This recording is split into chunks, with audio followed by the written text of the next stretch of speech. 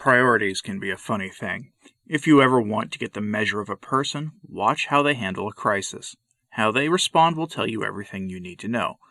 Whether it's a person who is just another soul on the street or a person in the public eye, how they handle themselves during a mess tells you a lot about them. And Francis has a serious mess on his hands due to his allegiance with the St. Gallen Lavender group, as well as in his actions going after faithful Catholics who just want the timeless faith of the saints. The laity have spoken, with their wallets and with their dollars, and the message is clear. We're not going to help you destroy the deposit of the faith. I already know that the message won't be read loud and clear either when received in Rome, which is sad, but common sense is lacking among our shepherds and servants these days. So let's get into this.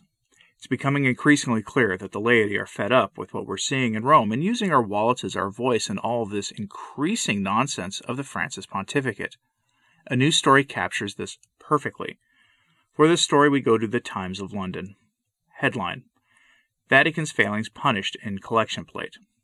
I frequently see in my comments many of you saying, not one penny more for the people running the church. You're definitely not alone in that assessment. Quote, the Pope has cast his reformist papacy as a zero-tolerance battle against Ted McCarrick issues and financial sleaze, but the faithful, voicing their concern with their wallets, do not seem to have confidence in his efforts. Last month, the Vatican Secretariat of the Economy reported that Peter's Pence, the annual worldwide collection in Catholic churches for the Pope's charities, amounted to 44 million euros, less than in any of the previous 3 years. Contributions fell by 40% between 2015 and last year. The latest decline may have been influenced by revelations of alleged malfeasance in the Vatican, including the use of Peter's Pence money to fund a luxury property investment in London and pay a shadowy Mata Hari figure who was supposed to be using the money to help troubled nuns, but spent a good part of it on luxury fashion brands. 10 people went before the magistrate in the Vatican last month. Among them was Angelo Becciu, 73.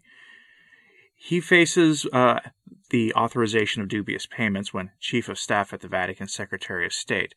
John Allen, the editor of Catholic News Service for Crux Now, questioned whether the relevant officials in the Vatican were capable of managing the complexities of the hearing under the Holy See's archaic code. Pope Francis had better hope they are, because the truth is that he's got almost as much writing on the outcome as Becciu, Allen wrote. Becciu faces hard time or fines if he's found culpable, but for Francis, it's the integrity of his financial reform that's in the dock. End quote. No surprise there. The great reformer, as professional Francis fan fiction writer Austin Ivere calls him, has failed spectacularly to reform really much of anything. Yes, there have been some good things that have happened on that front, including Germany's Bishop of Bling getting set straight on the appropriate use of church funds, but at its core, much of this revolves around Peter's Pence and Ted McCarrick and his papal foundation. People have forgotten about that, so given that McCarrick may actually have his day before a Vatican tribunal soon, we should talk about that, since his funding is almost certainly what brought the Vatican turning a blind eye to his, shall we say, hobbies into a reality. Now, what is the Papal Foundation? It's a project started by McCarrick back in the 1980s to get the wealthy to donate to the mission of the Pope. At least on the surface, that's what it was for. But what it was used for in reality was something different. For this, we go to the Washington Post story from back in 2019. Ousted Cardinal McCarrick gave more than $600,000 to fellow clerics, including 2 popes, records show. Quote, former Cardinal Theodore McCarrick gave hundreds of thousands of dollars in church money to powerful Catholic clerics over nearly 2 decades, according to financial records obtained by the Washington Post, while the Vatican failed to act on claims against him.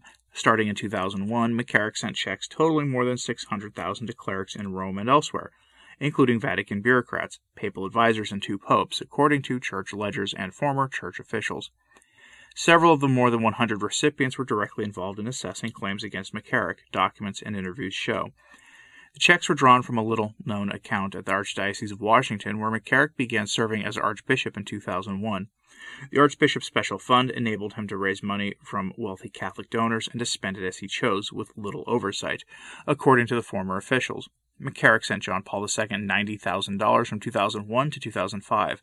Pope Benedict XVI received $291,000, most of it a single check, for $250,000 in May 2005, after he was elevated to succeed the late John Paul. Representatives of the former popes declined to comment or said they had no information about those specific checks. A former personal secretary to John Paul said donations to the Pope were forwarded to the Secretary of State, the second most powerful post at the Vatican. Experts cautioned that such gifts may also have been directed to papal charities, end quote. And they probably were directed towards papal charities. That use of the money is fine. Wealthy Catholics have as much, if not more, responsibilities to support the work of the Church than the rest of us, and that's not an issue here. What's at issue is that whatever money is involved, there's almost always sin that comes along with it. It's a story as old as time, so it should be of no surprise that McCarrick used his funds to make life easier for himself as well. And while this story says that McCarrick was doing this from 2001 onward, the other stories have shown that he established the Papal Foundation before he was ever in Washington, and that he was using these funds for these similar kinds of purposes going back to the 80s. Anyway, and this all, of course, brings us back to the Pacapapa himself. These stories have been in the news cycle now for years, and after a while the attitude has come from the laity that will not give one more penny to anything in the Church that happens outside of our own parishes. Many of us are willing to support parish building projects, since the dioceses do not get a cut of building project funds typically, and we're usually willing to help with other in-parish projects as well. Most of us understand that we as Catholics are required to support our parishes, and the bishop whenever possible. But the problem remains that stories like Becciu and McCarrick are not limited to the Vatican, but happen at the diocesan level as well. Francis himself uses church funds to host these lavish conferences with secular rulers on their mission to build the Leviathan and the Beast of Revelation, that system that the man of sin will use in his war against Christ. That Francis is so overtly involved with this and telling us to support it has been the last straw for many Catholics. And what kind of nonsense are we talking about when we say that the laity is rejecting and punishing him and his Vatican? Well, it was just reported by the BBC that Pacapapa Francis won't say a public mass while on his upcoming trip to Glasgow. But ministering to the earth and the Pachamama is more important than ministering to the needs of the laity. Headline from the BBC, COP26, Pope Francis will not celebrate Mass during visit to Glasgow. This is a big green summit that has been delayed a year for the typical reason these things have been delayed recently. Now, Francis wanted an open-air event, but his schedule wouldn't permit, so instead of skipping a single meeting to both, offer the holiest sacrifice on earth for the laity, and also to get some buy-in from the laity for his big green Laudato Si push, Francis won't be saying a Mass publicly. Priorities, right? Quote, it was reported over the weekend that the 84-year-old wanted to conduct an open-air event for the people of Scotland during his visit to the COP26 conference. However, the Catholic Church in Scotland said his tight schedule would make such an event impossible.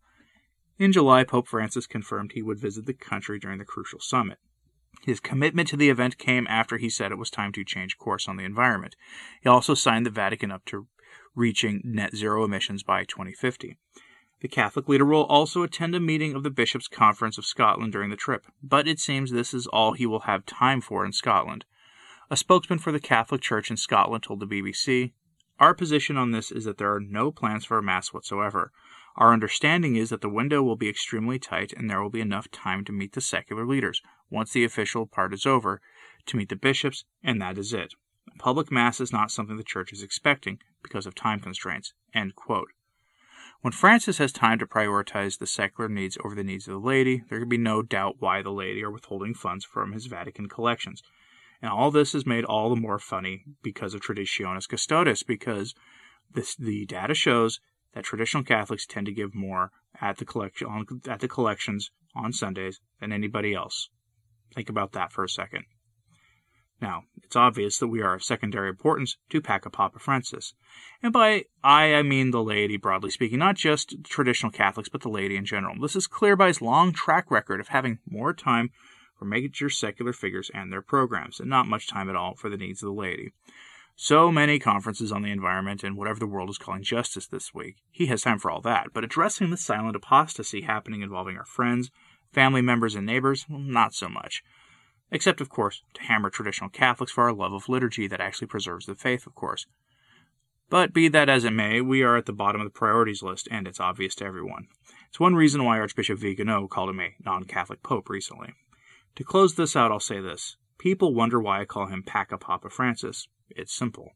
The Pacapapa is the husband of the Pachamama in the mythology of the demonic idol that keeps popping up in the church since late 2019. It is the husband of the Pac-Man Mama and represents the world's universal masculine energy in time and space, according to those myths. And so Francis, who permits demonic idols in the church while slamming the door shut on the traditional Latin Rite liturgy, and who loves to work with the secular rulers on their programs, is perfectly encapsulated by that title, especially considering that Pac-Man Mama has been used by secular rulers as a symbol for their programs as well. As a result, he and his Vatican get not a single dollar more from most of the laity who notice these things, including me. But what do you think? Are you one who gives to your in-house parish fundraisers, but not to anything diocesan or Vatican related? Let me know in the comments, please. And like and subscribe if you haven't. It really does help. And as always, pray for the Church. I'm Anthony Stein. Ave Maria.